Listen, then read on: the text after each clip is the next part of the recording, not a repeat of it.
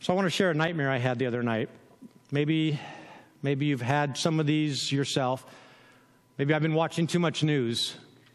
I was watching the riots. I was watching, and again, sitting in my armchair, I had some opinions. And I recognize now they were very, very uninformed opinions. They were ignorant opinions.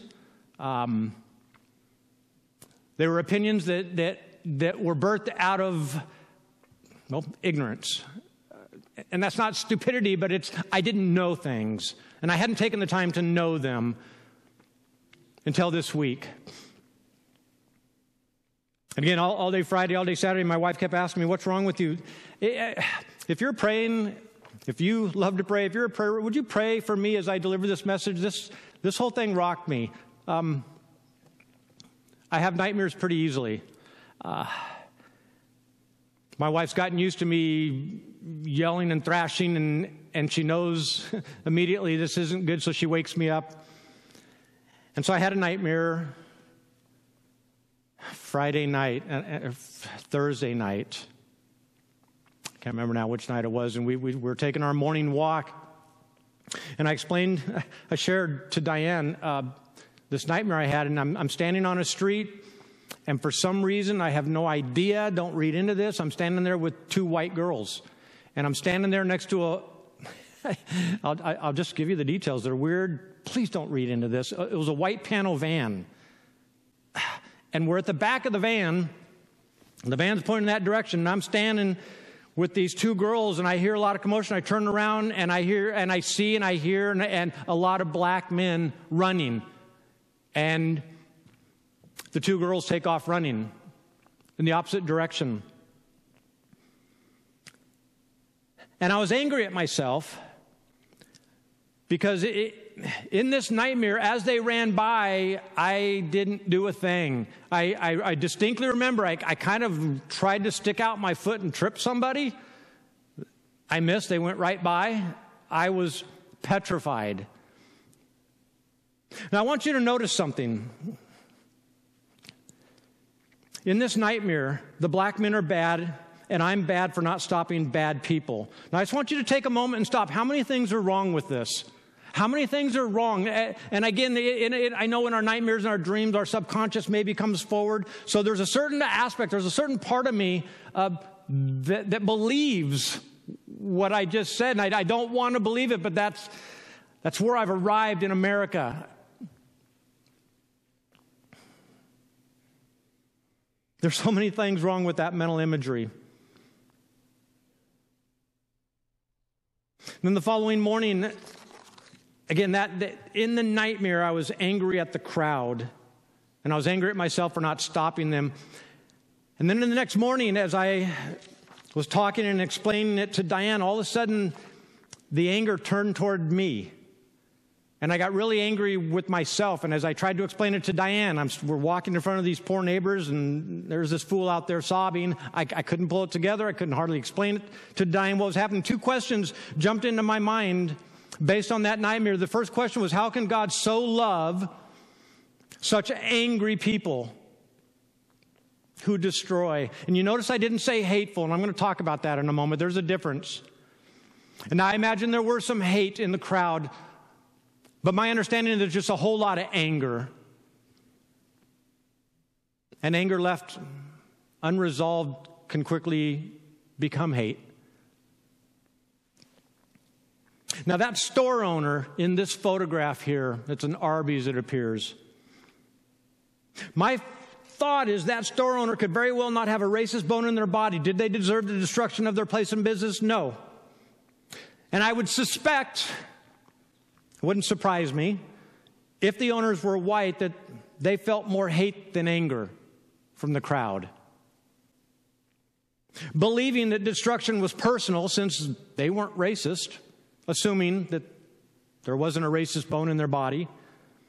Believing that since they weren't racist, no one could be angry with them, and why were these people therefore destroying their place of business?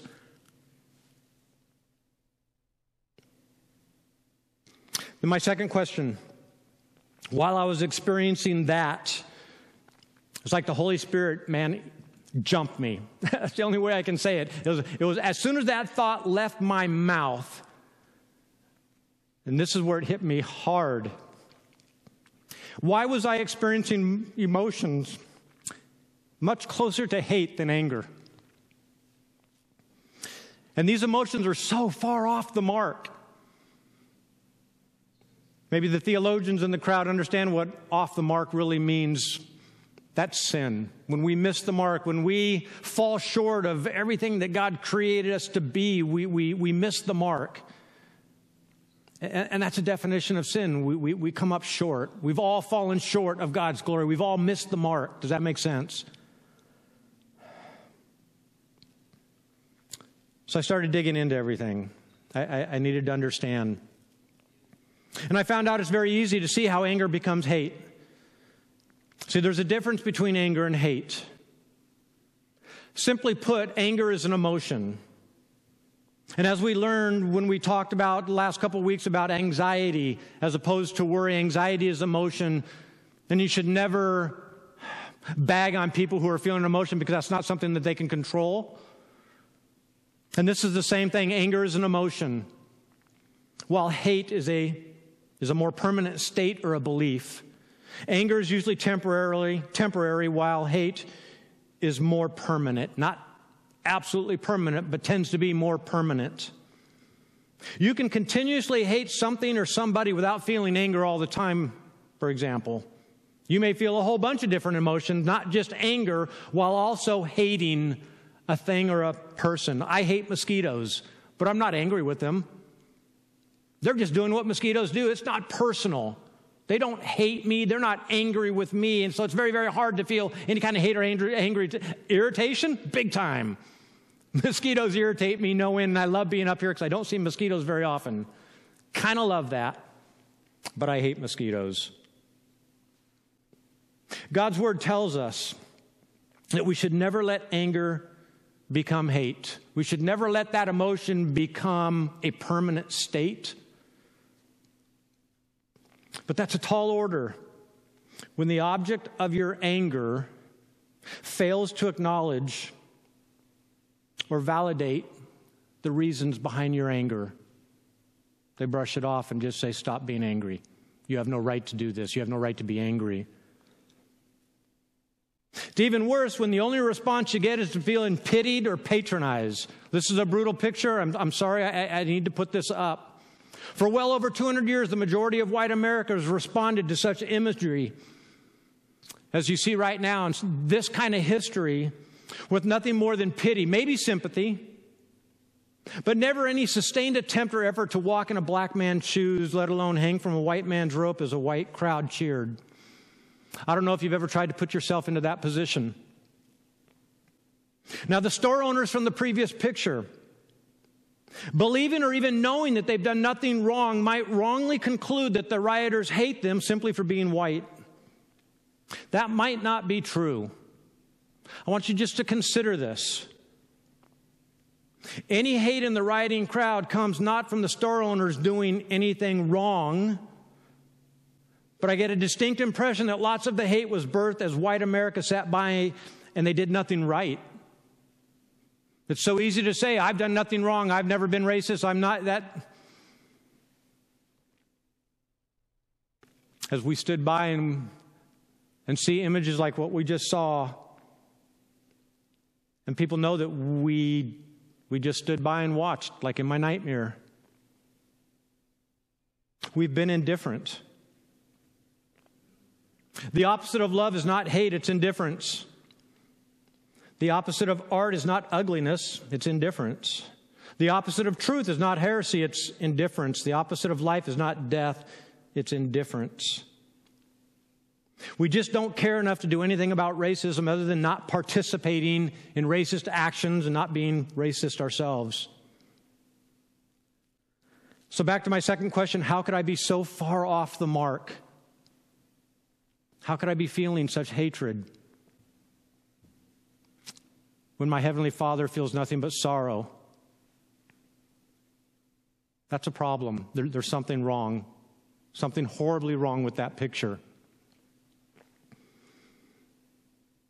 So not more than an hour later, God answered my question. He does that, and I love it. I was listening to a webinar. I was with Pastor Dan. We were listening to a webinar. Dr. Deirdre Brower-Latz from the Nazarene Bible College in England. She was talking about marginalized in her society. And she had made the comment that that their riots that you see in England, they don't have as an absolute base skin color, which tends to be our base. There, it tends to be more economic, although there is color, there's ethnic issues and religious, there is all that, the same as here. But she said it's more socioeconomic. The people running through the streets really aren't necessarily of any particular color. They're usually young, white men out of a job. And the government hasn't responded. They haven't heard their pleas. And now they're just angry and they're lashing out. So it's a little bit different. She pointed that out. She's a little bit different. But she was driving out, how should the church be addressing the marginalized in our local communities? And she talked about having or not having skin in the game. And I'd never heard that phrase. I'm fairly certain, but it clicked real big time in my mind. Skin in the game. I guess it originated with horse racing. The owner has skin in the game because he owns the horse, right? Everyone else, they're betting on dozens of different horses, but the owner, totally focused. He's got a stake in the outcome. He's a part of the outcome. And then I realized I really don't have skin in this game. I've got a few black friends. I have a very good black friend, and his wife, he's from L.A., she's from East Texas. She once told me, Pastor Jerry, don't think that since you know Pastor David, you know black. He's white black. I didn't understand that. I still have a little trouble with it. But she was from the deep South, and she understood, really, what it meant to be black in America. I don't have skin in the game. See, none of this has ever happened to me or my kind. I know I've seen this picture so many times, and each time I see it, I know my wife too. We look at the faces in the crowd behind this young black woman trying to go to college in Mississippi, and I'm ashamed. There's so many emotions that I feel when I see this picture, and I feel for this young woman so strongly. So what does skin in the game look like if I can never truly know, and I believe this to be true, I can never truly know what it feels like to walk down the street as a black man and watch men pull their children closer or put their children on the other side of them and pull their wives closer. As if you were like the beast in Beauty and the Beast. I don't know what that feels. I don't think I really can. Maybe temporarily I can put on a costume, I can do some things, but to live out life, to walk out every day. Pastor Dan was talking about a black friend of his. He says whenever they get pulled over, the first thing that they enter their mind is they've got to pull underneath the brightest spot possible. This is what they think, what a black American thinks as they go about their life here in America. They're a target to a certain degree. I know we don't have systemic racism, but legal racism, but I'll change that statement. We don't have legal racism, but we still got systemic racism, big time. And a lot of it is kind of colorblind. We don't even recognize it because we've never made an attempt to understand the world from a black person's viewpoint.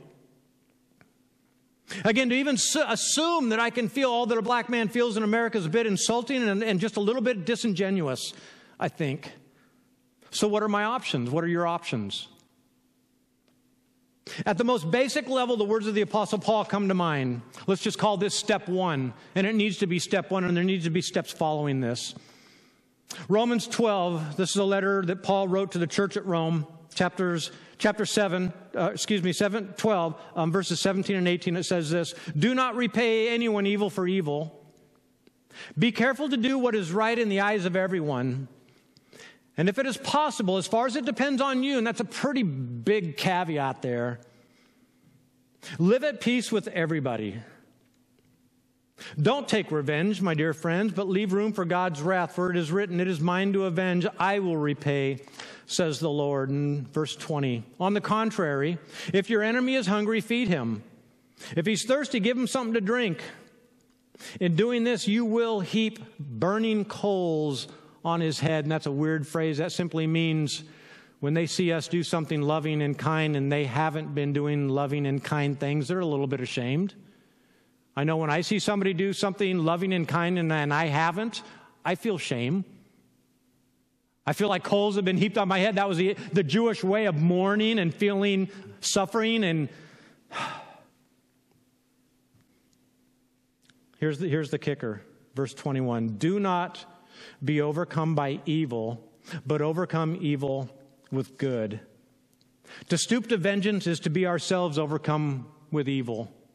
I know a lot of people are wanting to get out there and counter-protest and bring guns, and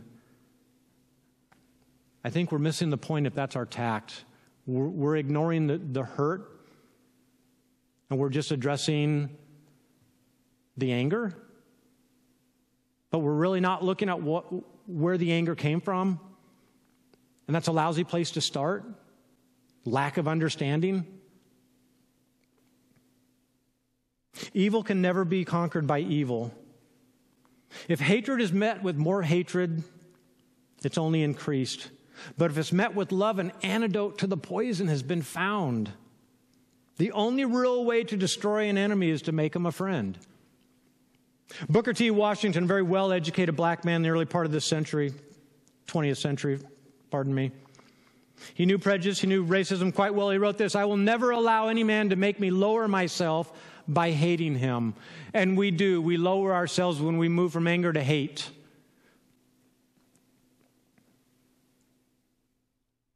Now, to black America, this is what I've been told. The passages that we just read from Romans chapter 12. Don't pay back. Be nice to somebody who's hurting you and insulting you. These verses have by necessity been applied almost exclusively to their relationship with white America. And for good reason. Nobody left a black household in the morning without these words of warning. Every black parent knew that their kids were going out into the world in which people were not just angry with them, but people hated them. And most black parents had lived long enough to understand that when evil was repaid with evil, lynchings and horrible things happen. This is their reality. To white America, this passage tends to apply to individuals that aren't nice to us. Be nice to the people who aren't nice to you, your office worker. Strangely enough, we never look at this verse thinking that office worker wants to take us out and hang us. That doesn't enter our minds. We never apply it like the black community does, never to a whole group of people who hates us as a group of people. In our current situation, this passage, I think it needs a little follow-up, though. In order to address any temporary anger that's quickly sliding into a more permanent hatred, I want to look at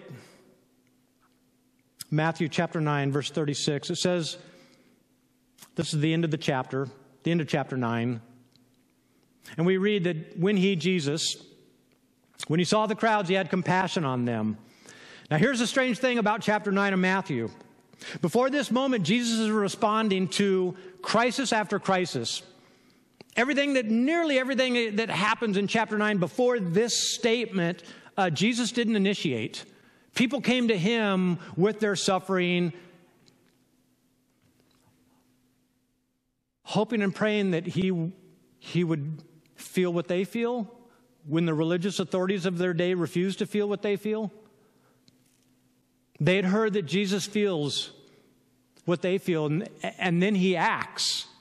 He doesn't just enter our life, but he's moved to compassion. He's moved to do something.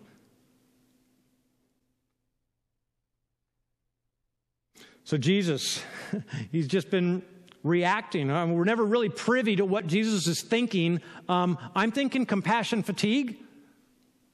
Right? So far, before this passage, in this one chapter, Jesus says, let's see, he's forgiven and healed a paralyzed man. He's raised a dead girl back to life. He's healed a sick woman who's been sick for a very, very long time, given sight to a couple blind guys, and enabled a mute man who had demons to speak.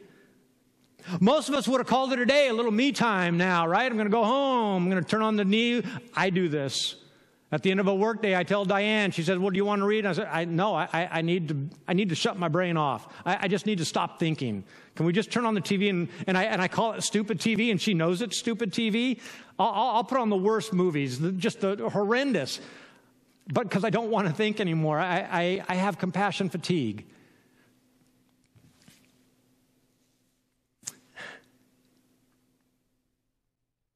Before we move on, I want to talk about compassion. Because this verse isn't going to make a whole lot of sense unless we truly get our heads around some terms that we use, some English terms.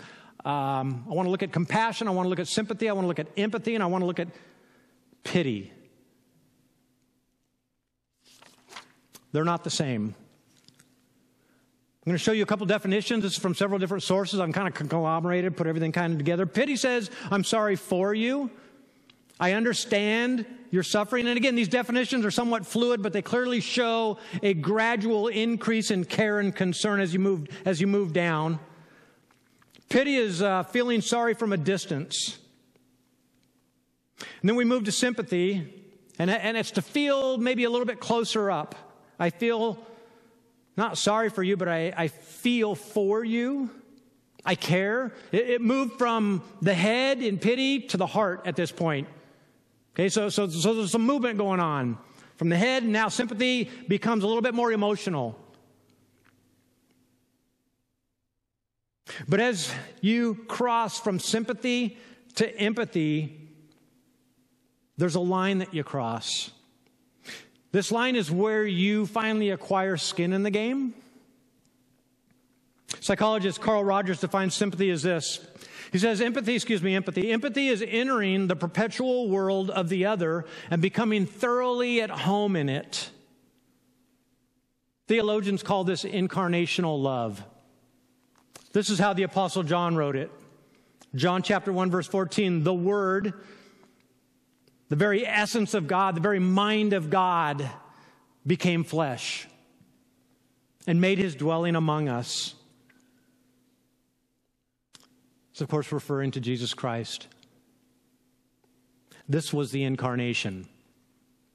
This was Jesus suffering with us, coming alongside us, just like Doug pointed out.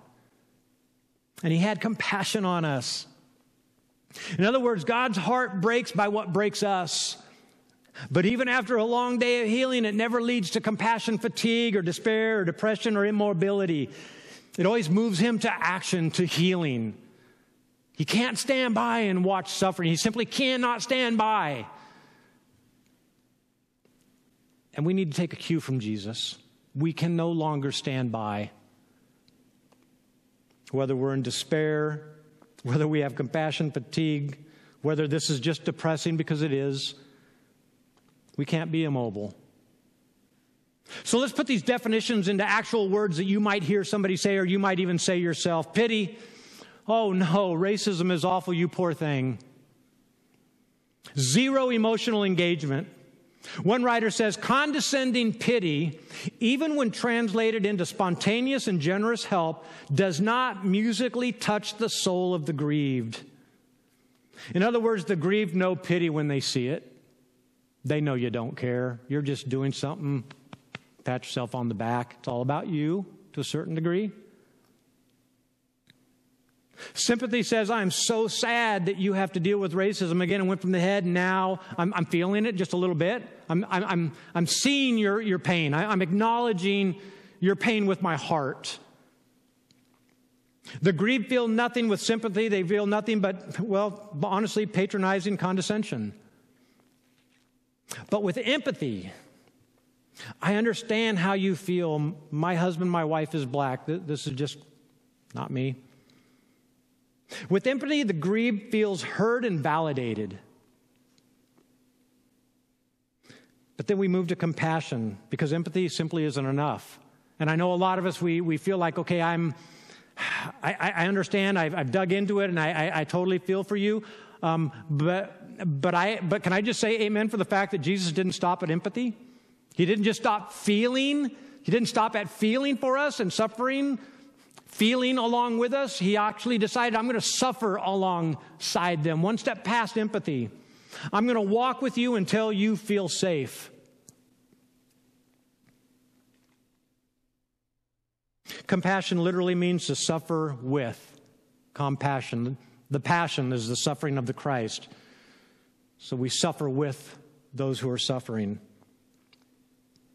Fact of the matter is, compassion, and we know this from God's Word, we know this from psychologists, suffering is actually decreased when somebody suffers with us. Isn't that the craziest thing? It doesn't increase.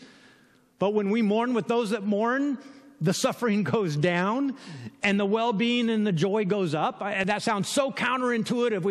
When people are mourning, we want to say, hey, get over it. Let's be happy. Let's be victorious. You're not acting like a Christian. Don't do that. Don't do that.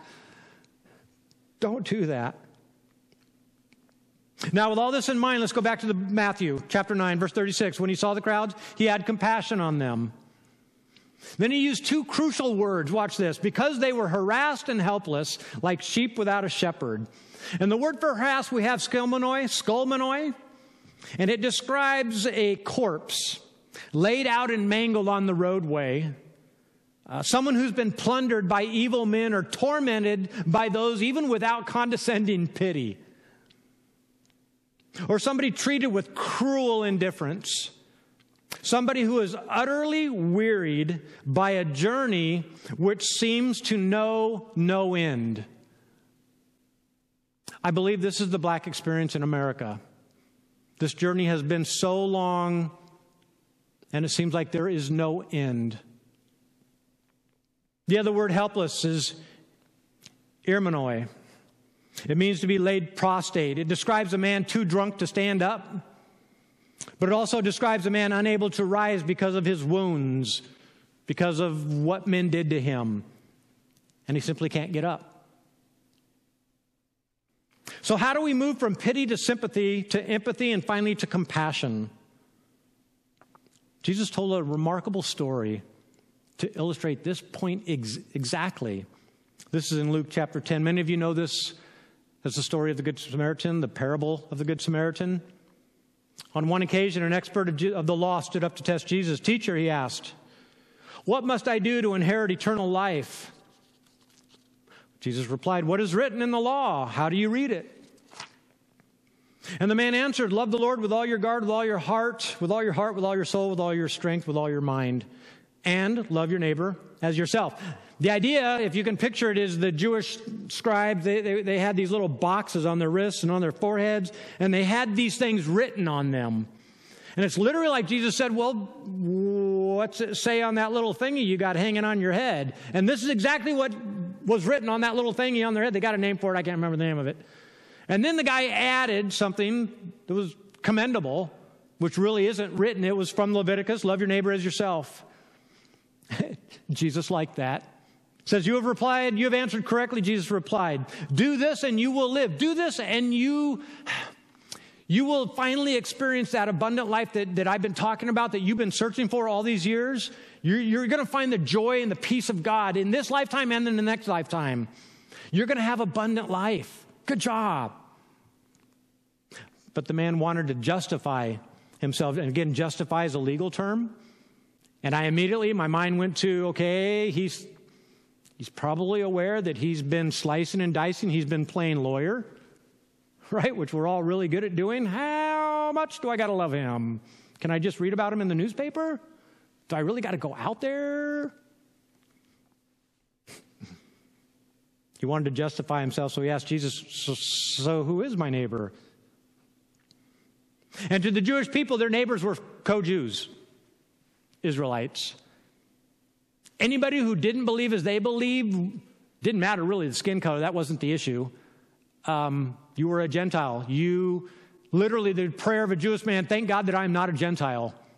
I'll just be honest and thank God that I wasn't a woman. That was their prayer, okay? So take it for what it is. This man wanted permission to love some but not others, particularly people from other races, the Gentiles. The passage continues. In reply, Jesus said, a man was going down from Jerusalem to Jericho, a very dangerous road. Jericho down low, going up to Jerusalem, a lot of robbers on. Even to this day, it's a very dangerous road. When he was attacked by robbers, they stripped him of his clothes, beat him, and went off, leaving him half dead. Can you say helpless? What was the other word that we used? Helpless and harassed, like a corpse splayed out.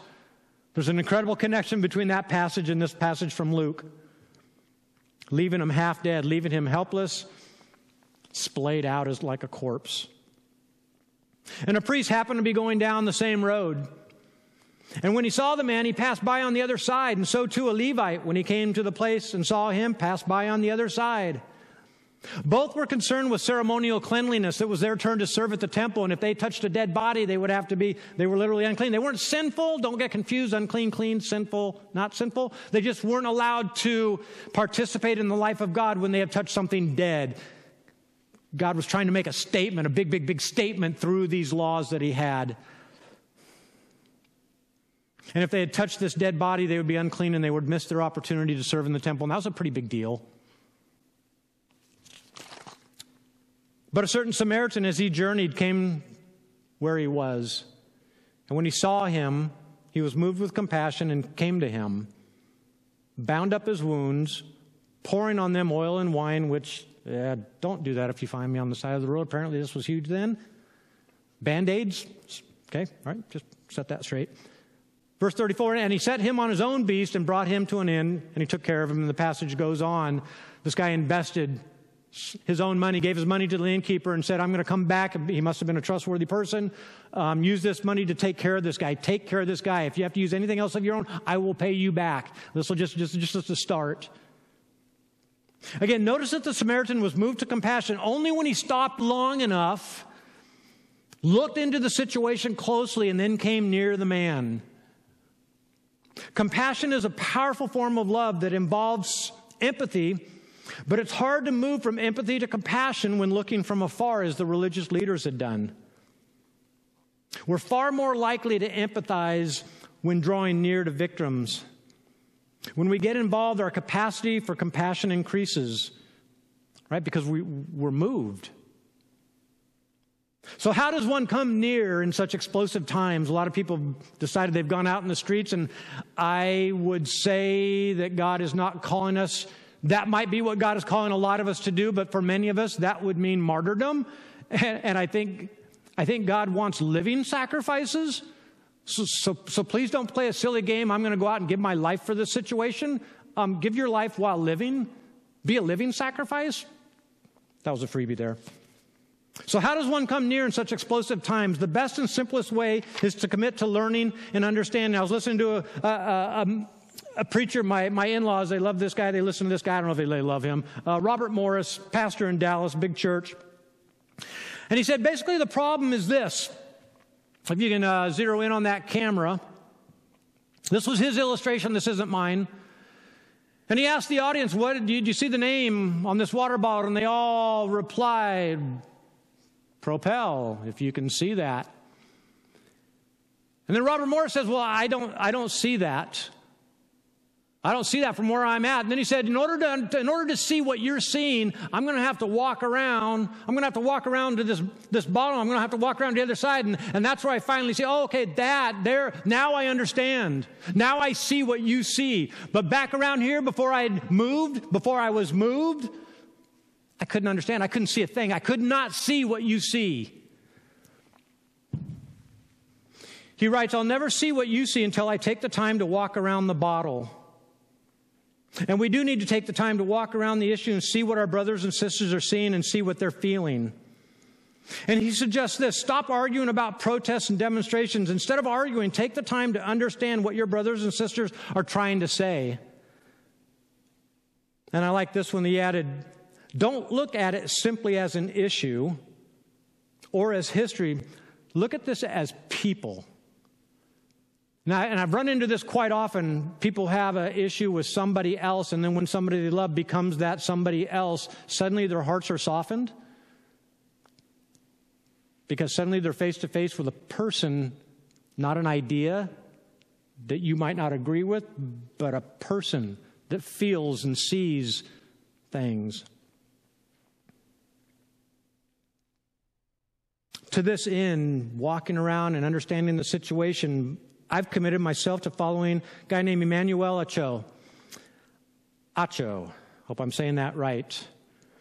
He is a former middle linebacker in the NFL, played for, I believe, the Philadelphia Eagles. Right there is a picture of him. On the social media show that he just started, just his first installment, he's calling it Uncomfortable Conversations with a Black Man. And basically, he's explaining, a lot of my white friends have been calling me, what do I do? What do I do? He said something that's never happened before. This is a brand new thing, which gives a lot of people hope. So he decided to start this little video series. You can look up his name on your computer search bar, and you will find his little video series. Again, he's done one so far. And in the first one, he addresses 4 questions. He says, the first question he asks is, why are black people rioting instead of protesting peacefully? Would you just be honest? Have you asked the same question? I know I have. Totally. Second question, why does white privilege exist?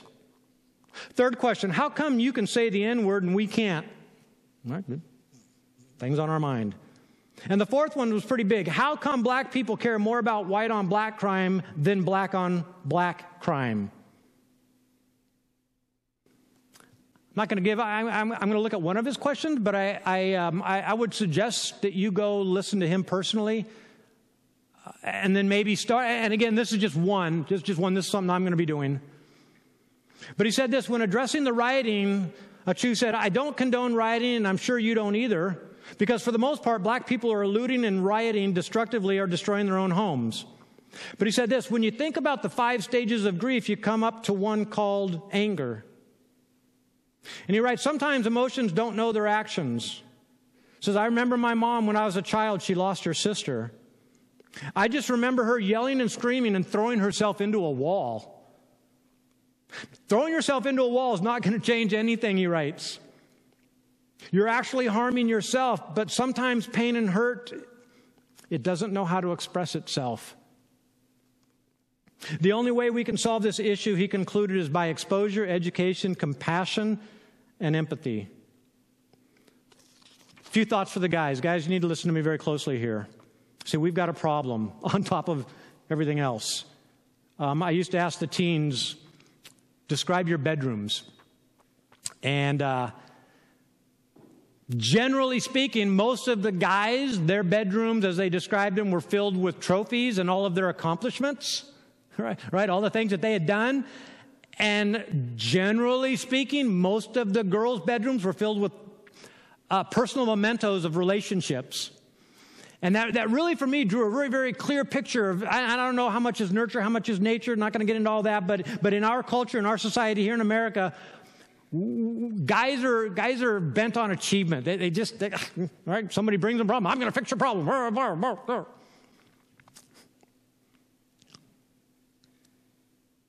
You're going to be in trouble if you bring this mindset into the conversation too early. I learned this in my marriage. Men need to learn that empathetic love that leads to compassion starts by shutting up and just listening. Don't solve the problem for them. They're going to get angry. I know by experience. Unless you want them to feel pitied, patronized, or even stupid.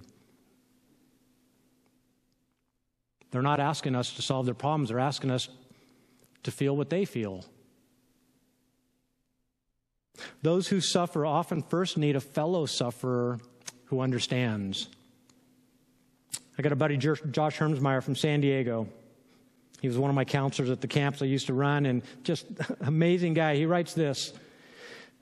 He says, I wrote my thesis for his graduate degree on how a predominantly white church responded to the Black Power movement. This was a few years ago.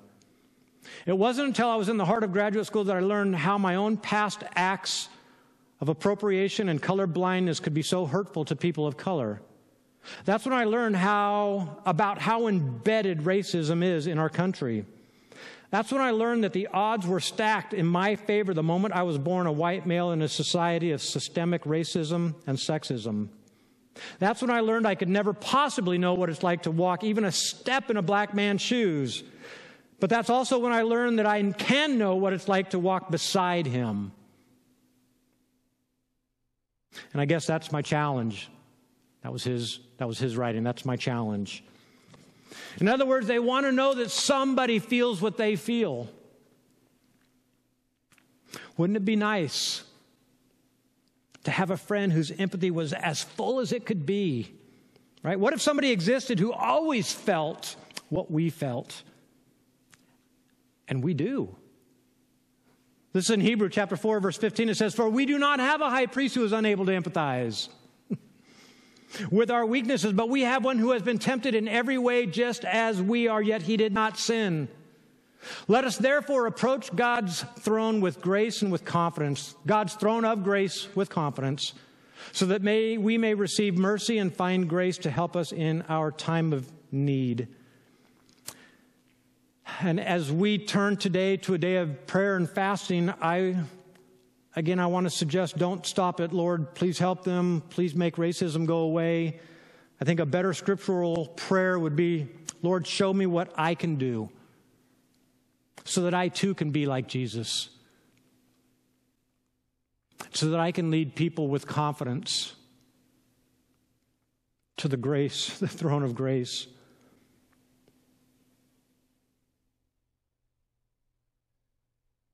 So how can I have skin in the game?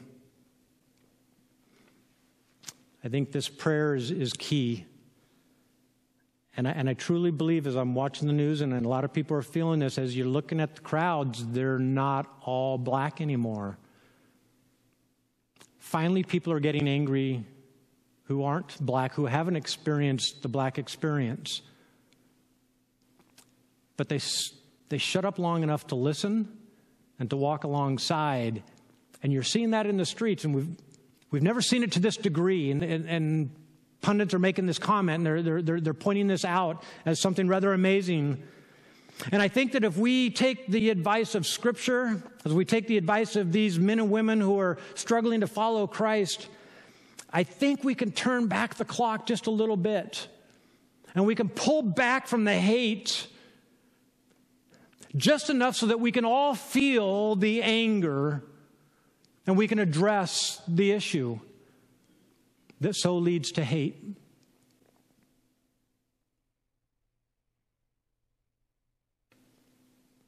If you bow your heads, Father, thank you for your word.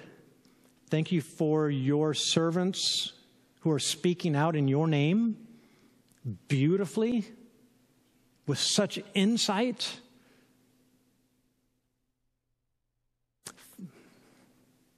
Father, today as we pray and we fast, how do we bring your Son into this situation? How do we bring a perfect priest?